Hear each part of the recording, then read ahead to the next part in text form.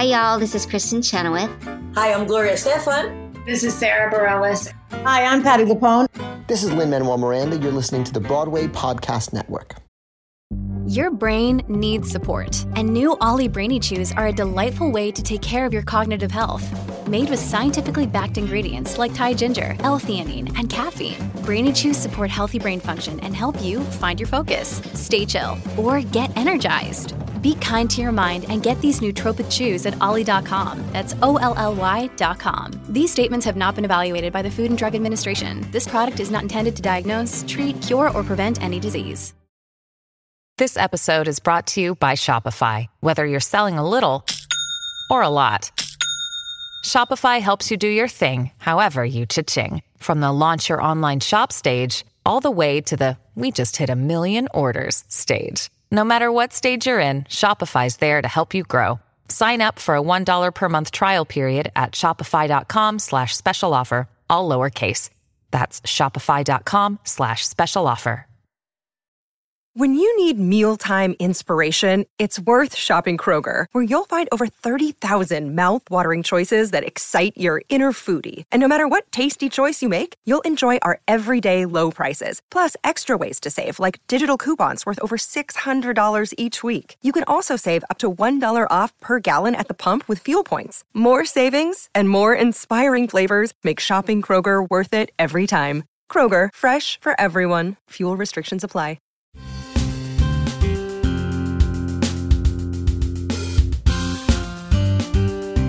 Welcome to Stagecraft, Variety's theater podcast, bringing you backstage and behind the scenes with Broadway stars, creators, industry leaders, and Tony nominees.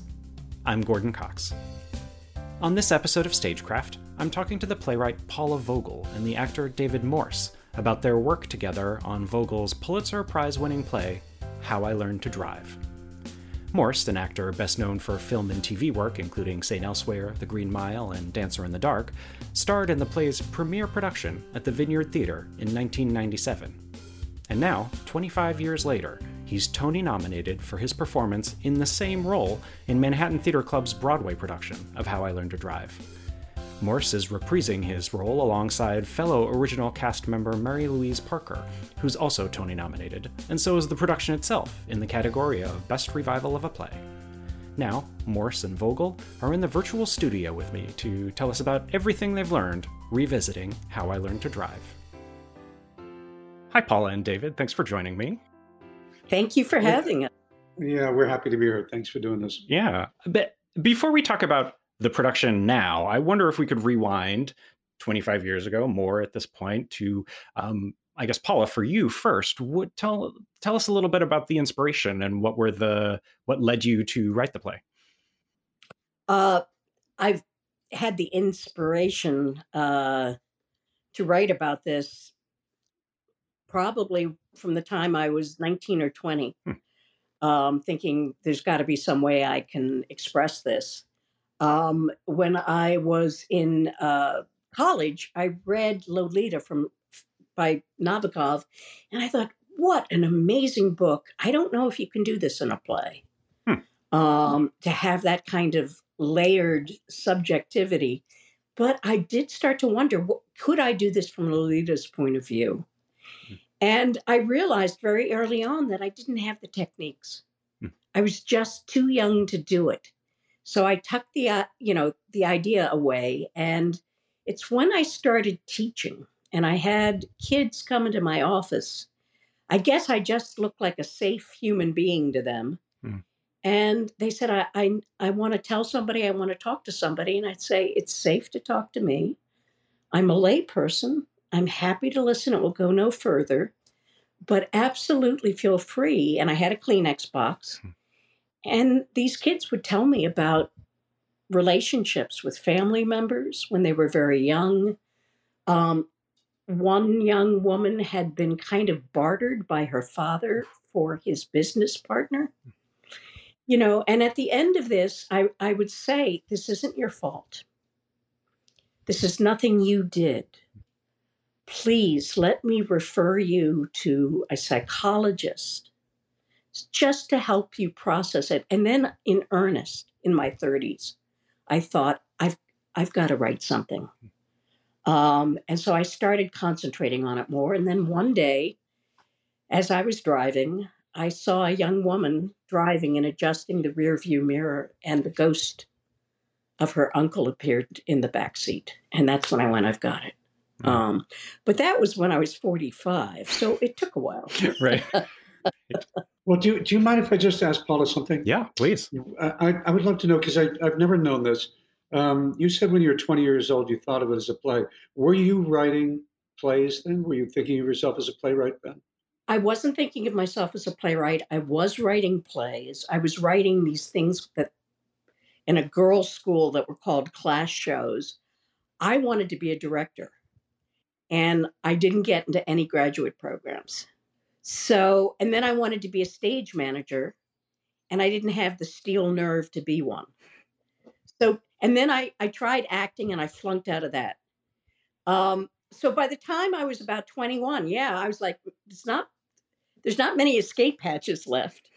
You know, I was in grad school because I thought, well, maybe I can teach drama, because I sure as hell can't act in it, stage manage it, or direct it. So, I was writing plays, but, you know, I just think I hadn't been exposed enough to all the things that theater can be. You know, when you're in a working class family, I mean, this must be your story in a way. It's like, what are the shows we see in high school?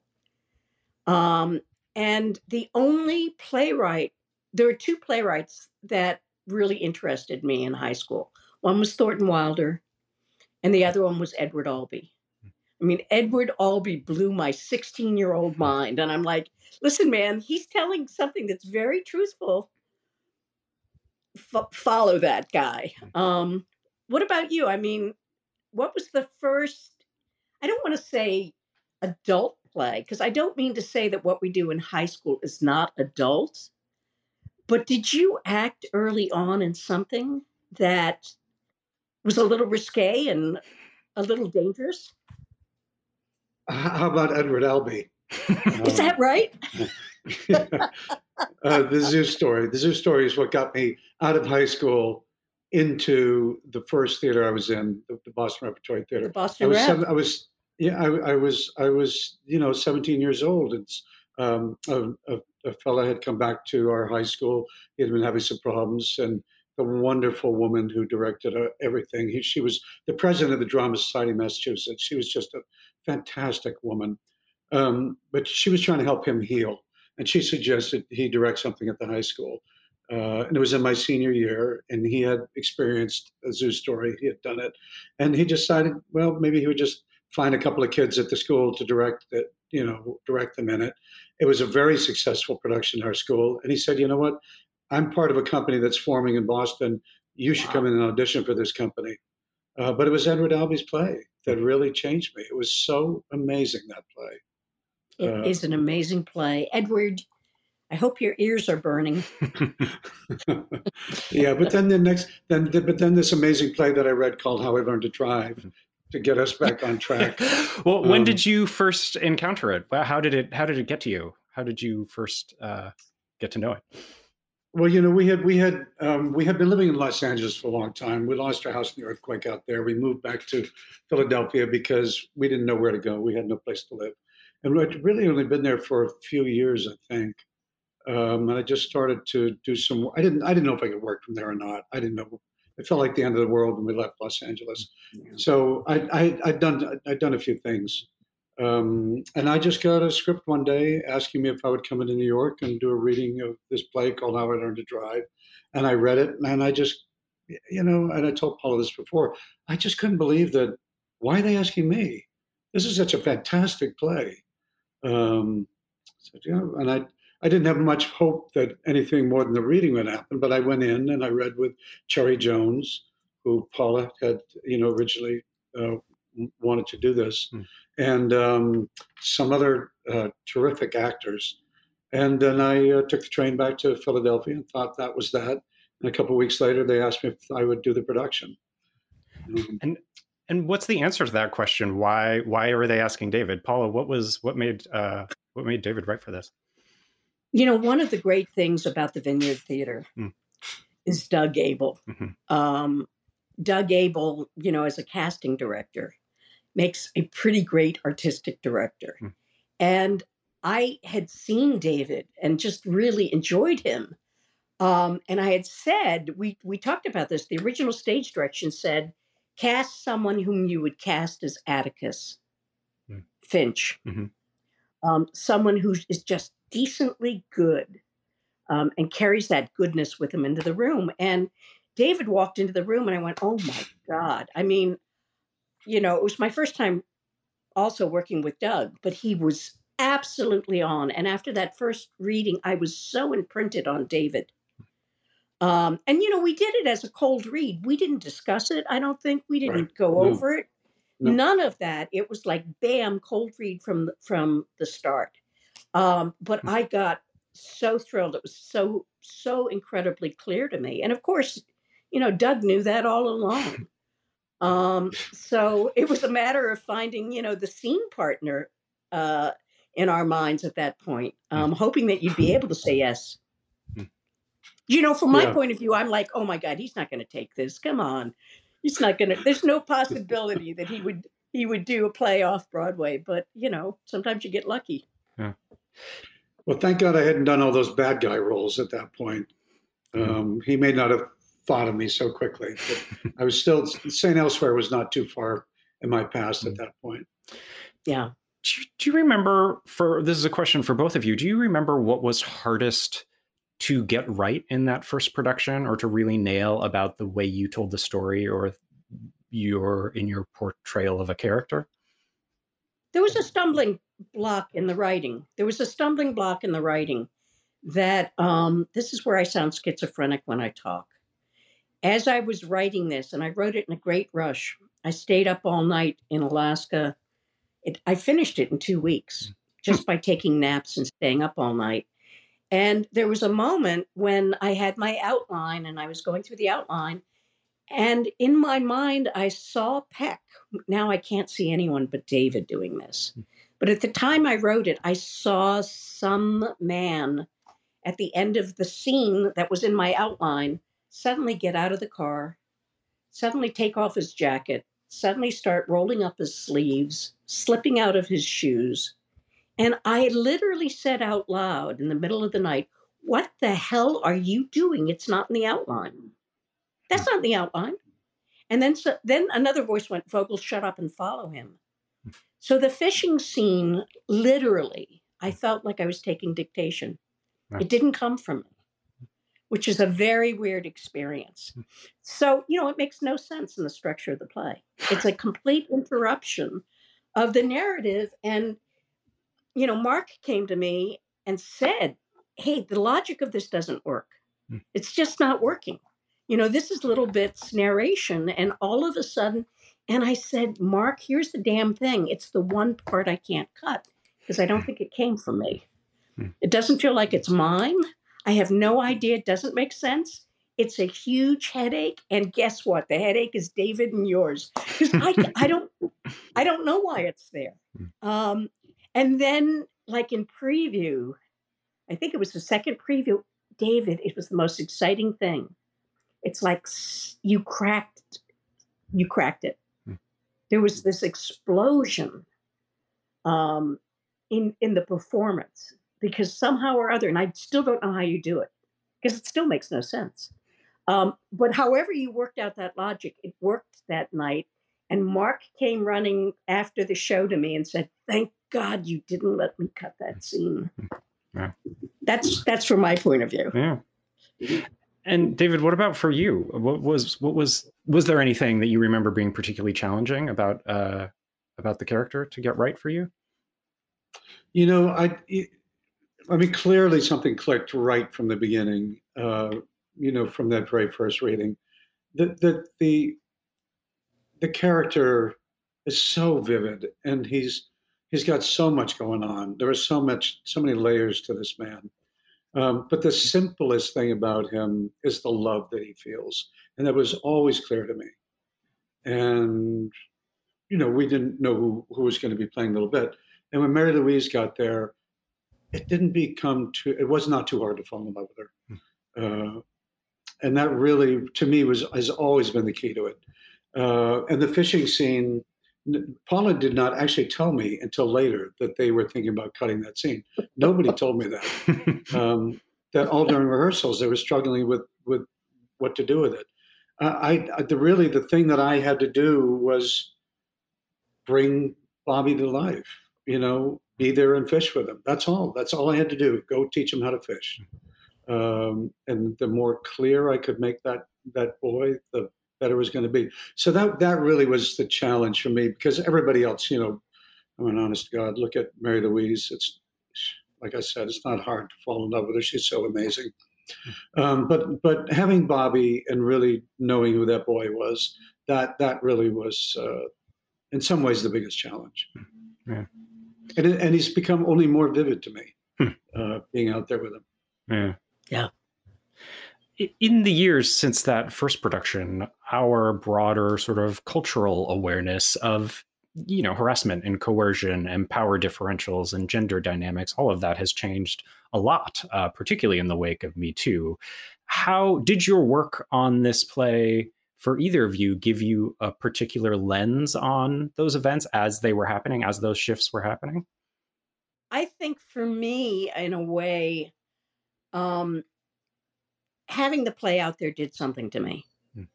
Watching David and Mary Louise and the cast did something to me that was incredibly healing and just made me feel lighter watching them. So when I left the Vineyard production, I kept the lightness with me. And the one thing that I think it's helped me do is realize that, yes, things happen to us that are extremely traumatic that we will carry the rest of our lives, but they do not predict or determine what happens to us in the rest of our lives after that trauma. And I think that one of the difficulties is knowing that when men and women are suffering, you need to believe them, you need to listen to them, you need to hear them. But my urge is to tell them it's not the end of your story. No one gets to write that but you. And that's what the production did for me. Yeah. What about for you, David? When we originally did it, people really were not talking about this stuff. I knew it was happening. Of course, we, secretly in our family, there has been multiple occurrences of this. And I've even learned more as I've gotten older.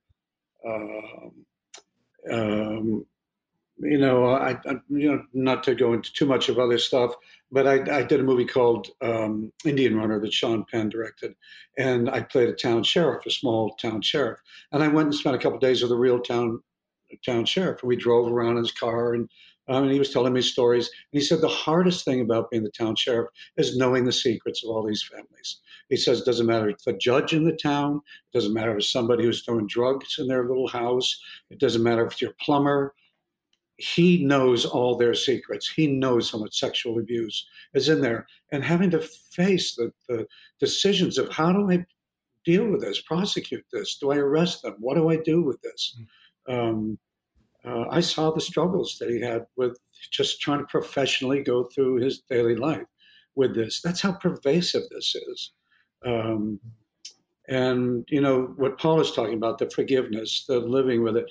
25 years later, I'm still coming to grips with it. And, my own family. I feel like I have better perspective on it, but I have the person in the back seat. I have the people in the back seat. They're there with us. I'll have more with Paula and David right after the break. Hey, it's Kaylee Cuoco for Priceline. Ready to go to your happy place for a happy price? Well, why didn't you say so? Just download the Priceline app right now and save up to 60% on hotels. So whether it's Cousin Kevin's Kazoo Concert in Kansas City, go Kevin, or Becky's Bachelorette Bash in Bermuda, you never have to miss a trip ever again. So download the Priceline app today. Your savings are waiting. Go to your happy place for a happy price. Go to your happy price, Priceline.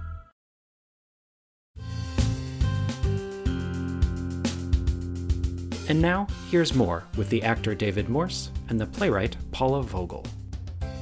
Fast forward 20-some years, and the conversation begins to bring the show to Broadway with members of the original cast. Tell us about how that started and what the impetus for that was, Paula. We did a anniversary reading of this. When was it? 10 years ago? Yeah, maybe more. It was for the Vineyard Theater's 25th anniversary, and they had different nights with different productions, and this was one of the productions they chose. So probably it was 10 years ago. Yeah, so we did this reading with all of us coming back, and it's interesting. So I think a lot of people are commenting upon this to me. It felt more potent on the 10th anniversary reading. It felt more potent because of the layers in everybody's body as actors and performers and human beings. And I think Mark Brokaw and I, we started talking about it constantly, realized that time was on our side, which is not something that we normally think about as theater artists. But to me, I mean, it's me as a kid being in love with the tales of repertory theaters in the 17th century and how these companies would form and they'd go back to roles that they had played 10 years ago. How beautiful and magnificent that is. But also how much in loving the art, you even love the artist more when you're in that repertory. So it felt like we were experiencing our own company. And it took that amount of time to work out the logistics because, fortunately, David and Mary Louise were going through the world creating new roles and new parts and new work.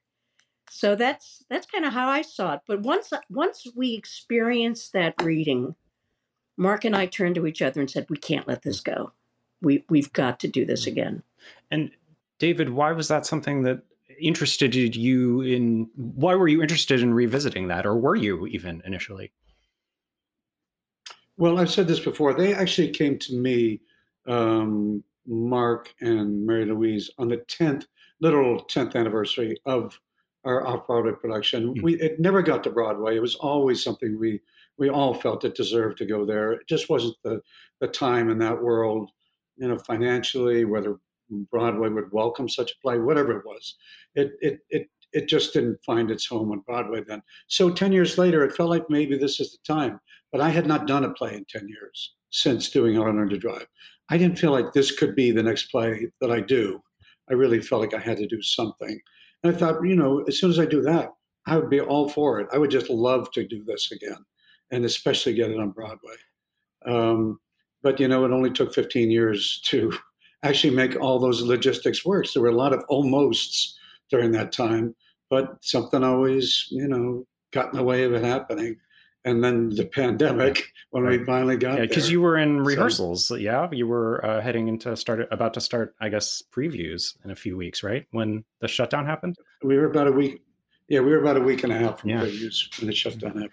And what have been the rewards for you, David, as an actor, of revisiting this role that you have played a few times now in the past?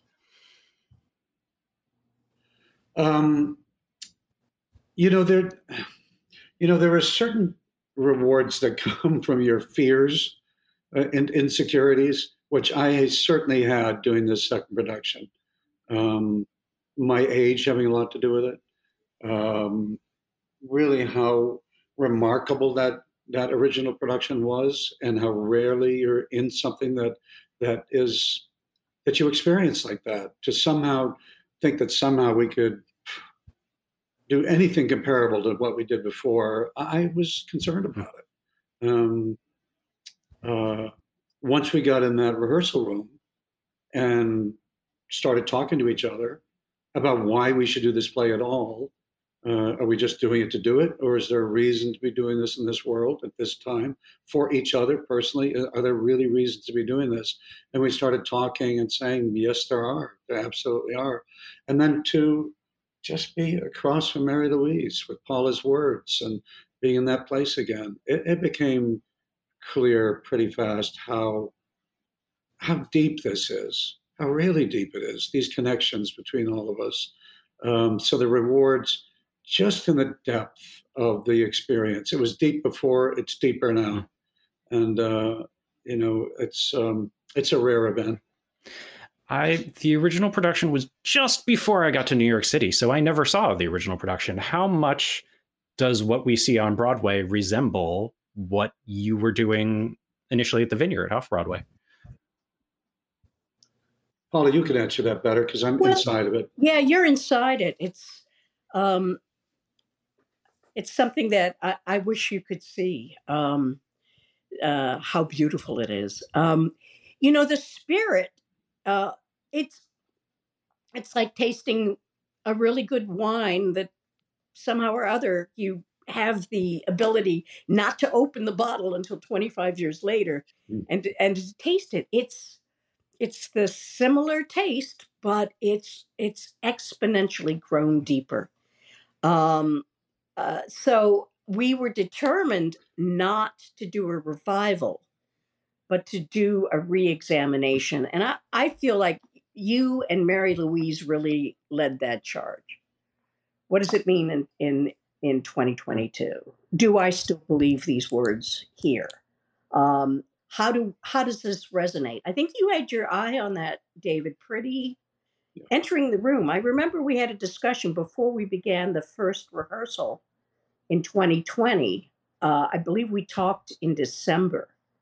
And I think we were all scared. I mean, I was very scared. But I stopped being scared the first day of rehearsal when I heard the cold reading. And I just thought, what am I being scared for? I mean, it's in their hands and they've got it. They've got it on the first day. I think I turned to Mark after we did the first reading in 2020. And I said, when are we opening? That's how I felt, because it really felt like it was there. It was just, it was a more finely tuned peck than I'd ever seen. It says, if he continued to tread the earth for 25 years. Part of it is we obviously, and again, instinctively, we know what this play is. We had done it so intimately for so long when we originally did it. But I felt like, even though that first read through was wonderful, I said, we have an opportunity to just ask questions. Let's ask every question we can ask about these people, these characters, this world, while we have it. Let's just do that. Let's not assume anything. And that's what we did. And I may have been, annoying sometimes with the questions. I hope not, but I thought they were important. I thought we have to ask these. We'll never get this chance again. And so we did it. And we, find our way back to something's familiar, but with way more to it when we get there. How do you feel that this story resonates now in 2022 versus 1997? What were your discoveries about your own reactions to the piece and about audiences' reactions to it? I think that's yours. Yeah. It's most of the people I get to interact with who experience it, because we aren't allowed to see people after the show. There's signs on the door, saying no photographs, no autographs. The actors won't be able to, be with you, which is really too bad, because it was so much of a part of that experience 25 years ago, with people outside afterward. And you just felt, the people who couldn't walk away because of what they'd been through. And it's not so much now, except for the friends who come. And I see it. I see it in their eyes. I see it in just overwhelmed by their experience of this play. It's deep and it's important. And it just confirms to me we were absolutely right to do this play. There are generations of people who never had an opportunity to see this. They may have seen it somewhere else along the way. But I think there's something, Paula feels it, I think, too, that is the closest to what she wrote and what she hoped for in this production. And I can just see the power of it, feel the power of it. And people, friends who come who think they are impervious to being moved by something like this and say, oh, I'll be fine. And they can't speak. It's powerful. Is it any harder or easier to do now than it was back then? There's nothing about this is easy. It never was easy. It wasn't easy then. It's not easy now. I think more now, which is helpful for me. And then I felt the weight in that original production of what we were doing, and particularly because of what it means to Paula, this production. And I felt the weight of just giving her everything we can with what we were doing, and and to the audience as well, to everybody, to Mary Louise, to other people on the stage. Now I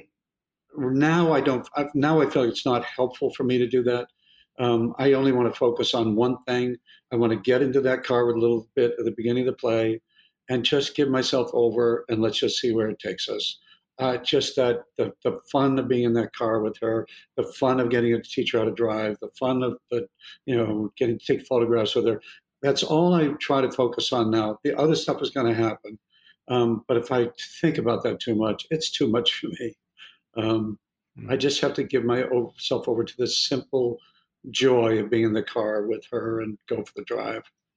The one thing that I'm mindful of after the Me Too is that I feel that in this moment of time, because of the direction of political discourse, that we are more entrenched into seeing black and white than we were in seeing the gray or the nuance. And I think it's more difficult now for people to be aware or to admit that there is desire and attraction, that good people have terrible flaws and do terrible things. And I think it's a little bit more difficult, that we want to have heroes and villains instead of saying everybody is complex, everybody is nuanced, and to go out accepting that. I do believe, because seeing David and Mary Louise worked for me this way, is that by no longer being furious, angry, and seeing my own uncle as a demon, but recognizing that there was love, and it was a terrible cost, and it was not something that either of us could control. And to reach forgiveness, you have to turn the monster into a man. You have to turn the victim into a woman who also has to own what happened in different ways. The one thing that this time around that I've gotten to is that for me, the play is about a forgiveness of self. And I think that that's made it a little bit more pointed, but that's what I'm noticing right now. And it's not that I'm saying we must forgive those who trespass against us, but I think it's an easier path forward if we try to comprehend or understand why they trespassed. And I think I'll spend the rest of my life trying to figure that out. And actually, the play has given me a desire to keep learning and growing. And it's extraordinary to be in this time when we are paying attention culturally. And I want to say, David, that I think you contributed a lot with your performance back in 1997 in terms of that quest with Uncle Peck, and shattered stereotypes. Yeah. Just in terms of the phrase that you had, black and white and gray, every time I hear that in regards to this play, there is definitely black and white in this world. To me, it's not gray in between, it's color in between.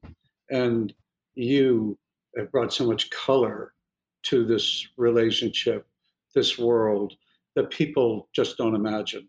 Nothing gray about it at all to me. It's so colorful and vivid, these people, these circumstances. And I think that's part of the beauty of what you've done. Thank you.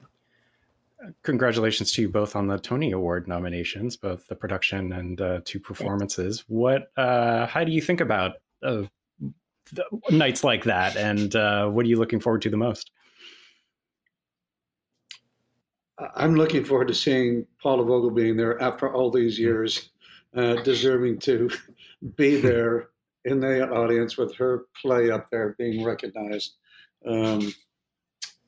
That for me is the highlight of it. It's a celebration for me to see you both in that room, and to feel that is really wonderful. And I have to say, this season, has been the happiest that I've been as an audience member. For the first time, I'm in the room with artists, many of them younger artists that I've known for a very long time. So regardless, I'm feeling celebration. I'm going to enjoy the tequila that I sneak into my purse. It's a long night. Yeah. And, do you drink tequila, David?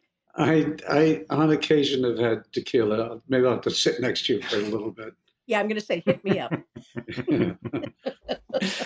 And what's next for you both? How I Learned to Drive is wrapping up its run. What's next for you? Do you know? Well, for me, I get to go home for a while. It'd be awfully nice to be home. And after that, don't know. We'll see what happens. I'm starting rewrites on my memoir called Travels Without Carl, and hoping to get that out with my book agent. I'm going to finish the next new play called The Mother Play. And then I'm going to start thinking about, the next larger canvas. So I'm very excited. And, it's that, isn't it always a strange thing of being excited about going back home and what's ahead, and then this kind of bittersweet morning. So, David, I am thinking of a new role and hoping that I can woo you. So expect a knock on your door.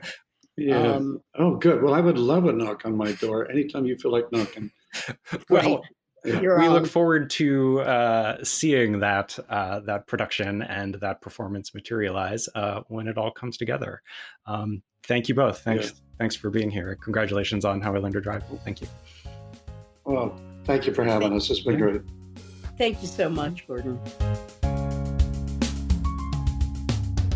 That was playwright Paula Vogel and actor David Morse from How I Learned to Drive, now playing at Manhattan Theatre Club's Friedman Theatre. Both Morse and the play are nominated for Tony Awards, set for June 12th on CBS and Paramount+. If you like what you're hearing on this and other episodes of Stagecraft, I'd really appreciate it if you took the time to rate and review us wherever you listen to podcasts. It really helps us grow our audience of folks who love theater as much as you and I do. Or tell a friend about Stagecraft, or give us a shout out on social media. Find past episodes and subscribe on all the pod places, including Spotify, Apple Podcasts, and on the Broadway Podcast Network, which is a great place to find more theater for your ears. Until next episode, find me on Twitter at GCoxVariety. Thanks for listening, and see you at the theater.